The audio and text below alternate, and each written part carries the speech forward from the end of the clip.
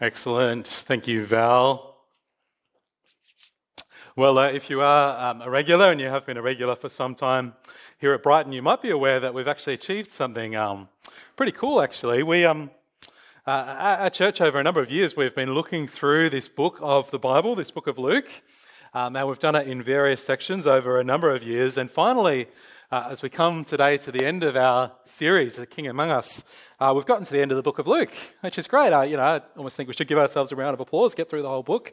I had a good look through the archives this week. We haven't always kept perfect records, and I personally have only been here for sort of part of this journey, so I wasn't sure exactly on some of the details, but I had a look. I think we started back in 2017. In 2017, we did 11 sermons. We started at Luke chapter 4 and we went through to chapter 9. And then in 2018, we did another 8 sermons and we went through Luke 9 to 11. 2019, we did 2 little series. We did a 7-week series going through Luke 12 and 13, and then 4 more sermons on Luke chapter 14. And then in 2020, there was another 6 sermons, Luke 15 through to 17, verse 10.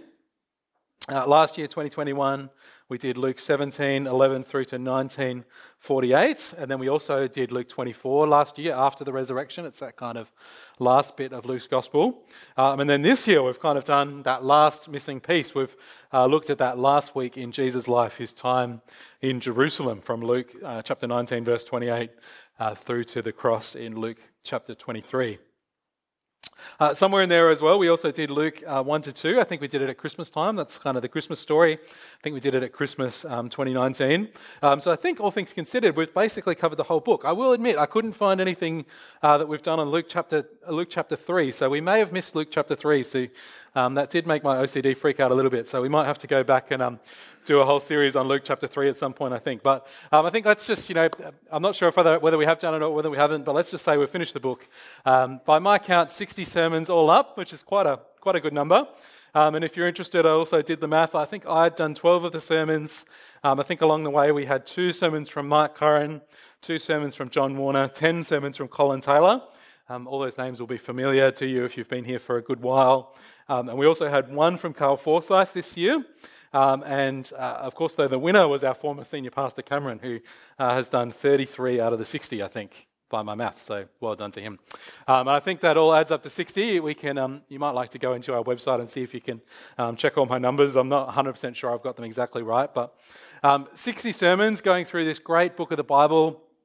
And then most of them, by the way, are there in our podcast. So let me say, if you've got to commute into work every day and you like listening to things like podcasts, you could go back and listen to all 60 sermons, go through the whole book of Luke and, 60 different commutes or something like that could be a good thing to do.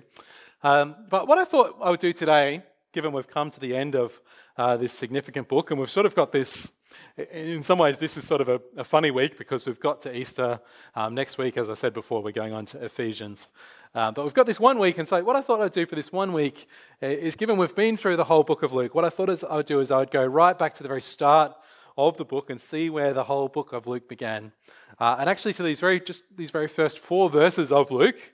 They're sort of just an introduction to the book of Luke, the verses that Val read out for us. They're very significant verses, though, because they're a great way of helping us think about what the whole book of Luke is about and summing up really the point of the whole book and where it comes from, and particularly why it's such a valuable book. Because I think the book of Luke is just a wonderful book as we think about what it means to be Christians in our world today. I really think we need the book of Luke, and I'll tell you why. One reason I think is that there's quite a bit of talk today about the place of religion in Australia.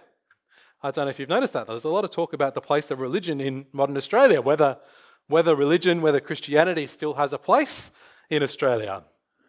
Of course, some of us might still wish that Australia was really more of a Christian country, like perhaps it used to be.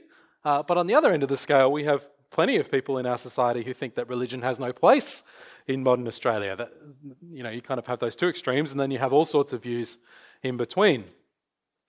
I was looking at an article the other day from the Sydney Morning Herald. It was sort of talking about that sort of freedom of religion discussion. I don't know if you've followed that discussion, whether there should be freedom of religion in Australia. And the article was talking about school chaplains. And let me read a quote for you from the article. Talking about school chaplains.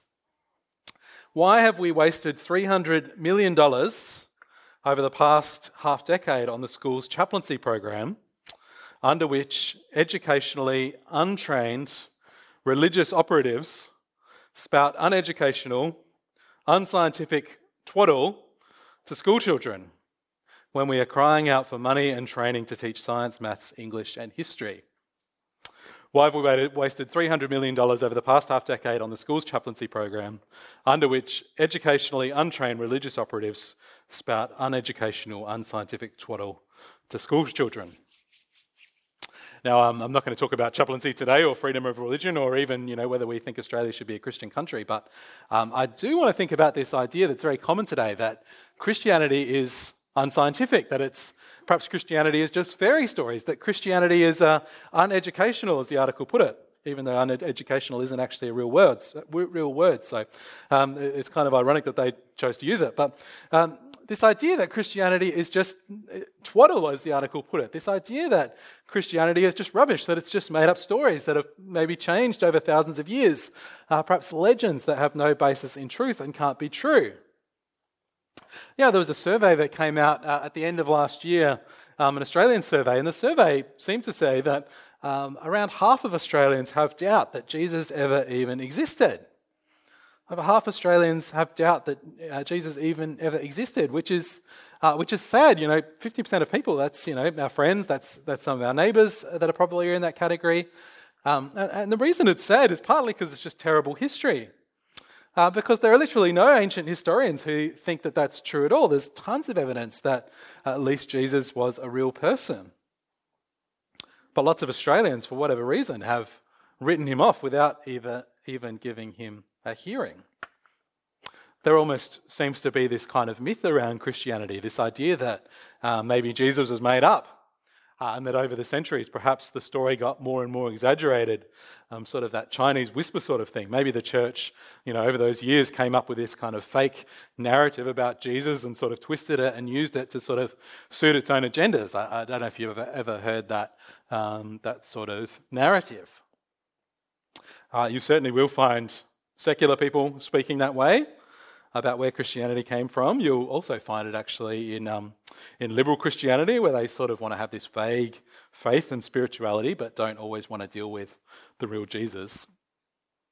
And it's when you come up against this sort of stuff, and we will come up against it, because 50% of people, it's everywhere, friends and neighbours, co-workers who don't think Jesus was real. You don't have to have even thought about it to have picked up on this myth. When we come up against this sort of stuff, it's books like the book of Luke that are so valuable. It's books like the book of Luke that are really needed. It's books like the book of Luke that can give us real reason to have confidence in Jesus as we live in this world that we're in. It's books like the book of Luke that can give us real confidence as we start to engage with others about the real facts of who Jesus was. So let's have a think about the book of Luke then, and we'll only have a look at these first 4 verses from the book. So it's not a long reading, and we shouldn't have to go for too long today, but I did want to point out 3 things for us, 3 things that I think it's worth noticing just in these 4 short verses. Luke's goal, Luke's method, and Luke's content. They're the 3 things: Luke's goal, Luke's method, and Luke's content. And let's start with Luke's goal. We're going to go a little bit backwards because the goal is kind of at the end of this little section. We can see it in picking it up from verse 3. Luke says, "With this in mind, since I myself have carefully investigated everything from the beginning, I too decided to write an orderly account for you, most excellent Theophilus, so that you may know the certainty of the things that you have been taught." What's Luke's goal? What's the goal at the end of this book that we've spent 60 weeks looking at? Well, the goal is that when we're asked, how do we have confidence in Jesus in this world, that wants to paint Christianity as unscientific twaddle? Well, in this world, Luke wants us to know the certainty of the things that we've been taught. Luke's goal is that he wants us to have certainty. Or, as you can see, to be more specific, he wants this Theophilus guy to have certainty. Now, you might ask who Theophilus is. We don't know heaps about Theophilus, but the general consensus was that Theophilus was Luke's financial backer. Theophilus was Luke's financial backer. He was a Christian. as it says, the things that you've been taught. So, Theophilus has already been taught these things about Jesus. And apparently Theophilus had money. And so together with Luke, they undertook this project. Theophilus provided the cash, and Luke went and he travelled and he researched, and he put his research down in this book, in the book of Luke. And this was not a particularly unusual thing at the time, fairly normal for someone to finance something like this, and it would be fairly normal for Luke to then kind of write it back to the person who'd financed him and address it to Theophilus as he does. But it's good for us to remember Theophilus, isn't it? Because his financial investment is part of the reason, why we have the book of Luke here with us a couple of thousand years later. And good as a side point to think about, could I invest my money in a way that's going to bring the gospel to future generations too? But Luke's goal is to give Theophilus and to give us certainty. To give Theophilus and to give us certainty about Jesus. And of course, certainty, the word certainty is an interesting word, isn't it? Sometimes it's hard to be certain about anything. Of course, it doesn't mean we can't have doubts. It doesn't mean it's wrong to ask any question that we have about Christianity. It doesn't mean it's wrong if we sometimes feel unsure. But it is good to have confidence. And if we can grow in confidence in Jesus and in these accounts, if we can feel a degree of certainty or even total certainty in Jesus and in what Jesus has done, well, that is certainly a good thing. And the book of Luke is written to help move us in that direction. So that's good. That's Luke's goal. Nice and simple, Luke's goal. Second one, we'll spend a bit longer on this second point. What is Luke's method? What's Luke's method? Let's have a look at the passage again. What does it say? This is how he starts out. Many have undertaken to draw up an account of the things that have been fulfilled among us, just as they were handed down to us by those who from the first were eyewitnesses and servants of the word. With this in mind, since I myself have carefully investigated everything from the beginning, I too decided to write an orderly account. This whole myth, this whole idea that the Bible is sort of just, some sort of Chinese whispers sort of account that's been sort of shaped through generations and generations, and that it's just a legend and it's not based on real history, that maybe it's fictional or that the church has sort of made it up to suit its own agendas. Well, that whole myth can just be thrown out with these two short verses, just by looking at Luke's method. What's Luke's method? He investigated. He carefully investigated. He researched what Jesus did, what happened to Jesus. He interviewed eyewitnesses, and he carefully and deliberately took all those sources of information, including as well, by the way, the Gospel of Mark, which we think was probably one of his sources of information. And he took all that and he turned all his research into this carefully ordered and structured book. We might ask, okay, Luke's talked about eyewitnesses. Who were these eyewitnesses? Well, it'd be helpful if Luke told us who they were. Why doesn't he give us a list of who the eyewitnesses were? But then, of course, we read the book of Luke and we see that Luke has told us who the eyewitnesses were. We read through the book of Luke, as we have done over 60 sermons, and we might have noticed that Luke is littered with names, with people that have told Luke their stories. I mean, just, as an example, the very start of Luke is the Christmas story. We get lots of our traditional Christmas story from Luke. If it wasn't for Luke, we might not really have our Christmas story in the same way. The shepherds say they aren't mentioned anywhere else in the Bible other than in Luke. How did Luke get the story of the shepherds at Christmas time? Well, probably he found them and he interviewed them and he spoke to them. He probably went to Bethlehem and he asked around and he got their story. And it seems like he probably managed to track down Mary and get her version of the Christmas story too. Surely he sat down with Mary, spoke with her, heard about the manger, heard about the story a bit later on when Jesus got lost, coming back from the temple, and then they went back and found him at the temple as a teenager. All through the book of Luke, he's naming names and telling people stories. We could do so many examples, but Zacchaeus, the story of Zacchaeus, his story is only found in Luke. Surely Luke tracked him down, heard his story, heard the story of the sycamore tree, and included it in his book. And we did speak about this a little bit last week on Easter Sunday, but back in those days, the best way to do history was like this, to have eyewitnesses. And of course, that's not a weird thing. That still makes total sense to us today, doesn't it? I quite enjoy a good war documentary. I don't know if anyone here is a war buff or anything like that, but if you've done any digging about what the best documentaries to watch on the world wars are, you'll pretty quickly come across a documentary, I think it was a BBC documentary, The World at War. The World at War. And what makes The World at War one of probably the best war documentary of all time is that it was shot in the 70s. And in the 70s, what they kind of realized is they realized that they had all these veterans from World War II still alive. And so they got their cameras, they took their cameras around, and they just interviewed as many of these living eyewitnesses as they could. And so you can go back, you can watch the documentary. The World at War, it's full of first-hand eyewitness accounts of what happened during World War II and what World War II was like. And I tell you just can't beat it. I mean, they still seem to keep making documentaries on the world wars, and they have better effects, and they have better restored footage, and it's all high definition now. But they can't go back and get more living eyewitness testimonies. There are some World War II veterans still alive, but not many. Luke, he has got the eyewitness testimonies.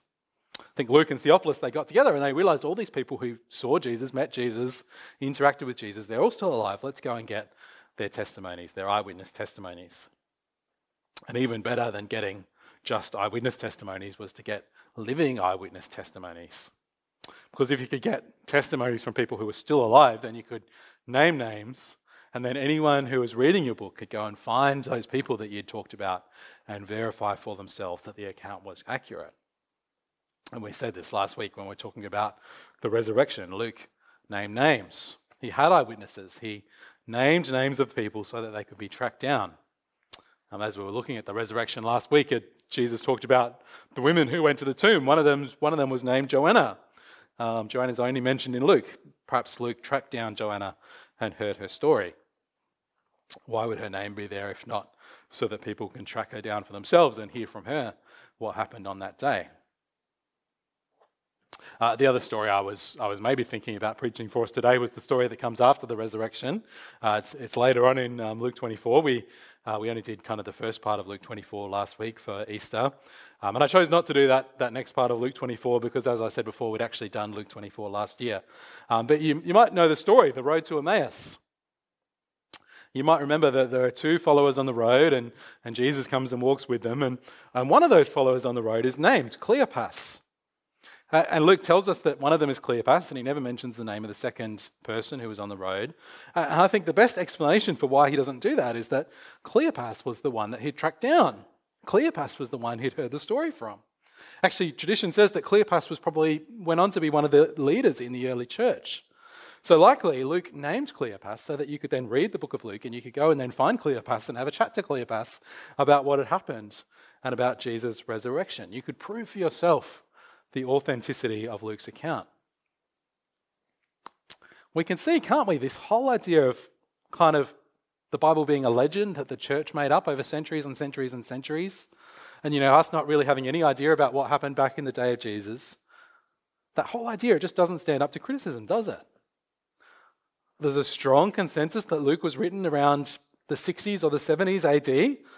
We don't have the very original text that Luke wrote with his own hands or whether he used a scribe or whatever, but we do have records that are very early in the first century of people talking about the four Gospels. We do have people talking about the fact that there were four Gospels, and then we have lots of textual evidence of different parts of Luke's Gospel that were written and copied down and available in all over the ancient world. The Bible we read today, it's not one that's changed over centuries and centuries. And of course, you might say, well, we get new versions of the Bible all the time. But of course, we keep translating it to try and get our translations more and more accurate and try and make sure it's translated properly into the language that we currently speak. But every time they do new translations of the Bible, they're always going back to those very original, earliest texts. They're not just taking the last Bible and tweaking it and tweaking it and tweaking it and tweaking it as if it could change and change and change and change. Our modern Bible is translated with the aim of it being as accurate to those original texts as it can possibly be. It's not something that the church just came up with in the Middle Ages.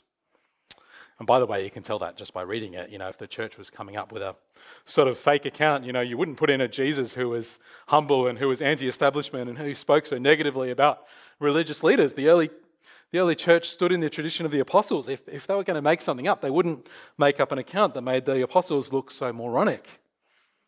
It's not the sort of thing that anyone would make up or concoct. The best explanation of books like the book of Luke is that they're accurate accounts of what actually happened. The book of Luke, it's authentic, it's carefully researched. And lots of people in our world today might just say, it's just a fairy story, just a legend.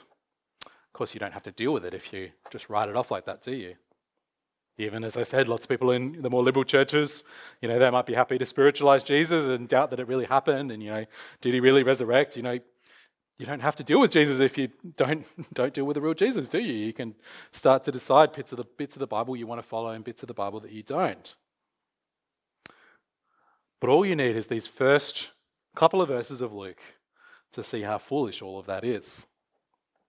This is a historical account, carefully researched, claiming to describe what really happened, who Jesus was and what he did, and you can't easily write it off. Luke's goal, Luke's method. Last one then, let's talk about Luke's content. We've talked about why Luke wrote, we've talked about how he got his material. Just one more point. That's what Luke thought he was writing. What Luke thought he was writing. Again, it's right there in our text. Let's go back again. He says, many have undertaken to draw up an account of the things that have been fulfilled amongst us. What is it that Luke's put together for us? I know this seems obvious, but Luke is writing an account of the things that have happened for us. He's given us a record of what happened. He's given us the story of what happened among us. The true story of what happened when Jesus came into the world, who he was and what he did. Luke has given us the story of Jesus. And you might say, okay, that's really obvious. Well, let's just think about it for a minute. Let's think about it this way. Luke's given us a story. Think about what he's not given us. Think about what the book of Luke is not. It's not a book of poems. It's not a book of philosophy. It's not a book of rules. It's not a book of allegories. It's not just a random collection of Jesus' teachings. Of course, it includes all sorts of those sorts of things in there, doesn't it? There are a couple of songs. There are some parables. There is some teaching for sure. But primarily, it's not those things. It's primarily a story, an account of who Jesus was and what he did when he came to be among us. And why do I say any of that? Well, the point is, we're not saved by a book of teachings, are we? We're not saved by a book that gives us lots of rules to follow. We're not saved by, a book of poems that gives us a particular emotional response, in which case, a book of poems might be the right thing to give us to try and help us be saved. We're not saved by a book of allegories, as if we have to kind of sit down and sort of interpret for ourselves, what everything represents and how we should live.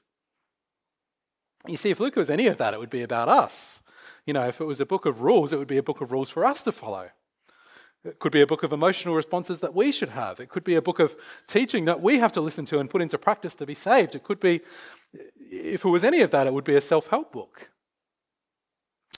And if it was that, it wouldn't be a gospel. It wouldn't be good news, which is what the word gospel means. Because if it was a book about us, a book about how we have to measure up, a book about how we have to, live up to Jesus' teachings to be saved, well, that's not good news at all. That would just show us how far short we fall. You see, it's not any of that. It's a story. It's a true story about what he did, about how he won salvation for us. We're not saved by his teachings. We're not saved by living a certain life, by following certain rules. We're saved by him, by his death for sin, by his rising to new life. Luke's given us a story of what the king did when he came to be among us, a story of a king who won our salvation.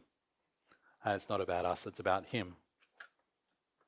Of course, that doesn't mean his teachings are unimportant. It doesn't mean that songs and poems and books like Psalms, which help us express our emotions, are unimportant.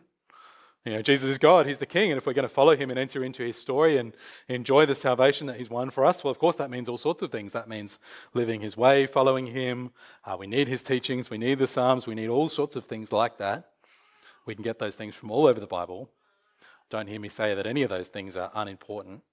If we're going to follow Jesus, that means, we need to follow his teachings, even when perhaps we don't like them, we need to choose to follow him. But the point is, we're not saved by any of that. We're saved by the story, the account. We're saved by the great story of the King coming into his world and dying for his people. It's a story that really happened in our world a couple of thousand years ago. A story that Luke wrote down and researched for us. Now, there was one other thing. As I said, I was thinking of possibly preaching that Emmaus Road story at the end of the book of Luke as well. And I thought just to finish, we might actually go there. We've looked at the start of the book of Luke. Let's actually go to the end as well. I think that would be an interesting thing to do. Now, I'm not going to give you a whole second sermon from the end of the book of Luke. So, I actually don't have it on the screen. This is not the right one, so I might just have to read it for you. Here we go.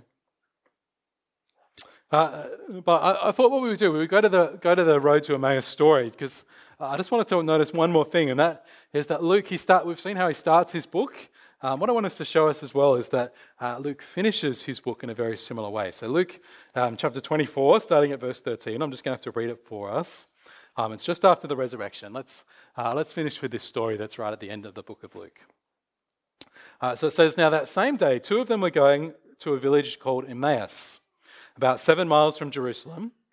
They were talking with each other about everything that had happened, and as they talked, they discussed these things with each other. Jesus himself came up and walked along with them, but they were kept from recognizing him. And Jesus asked them, What are you discussing as you walk along?"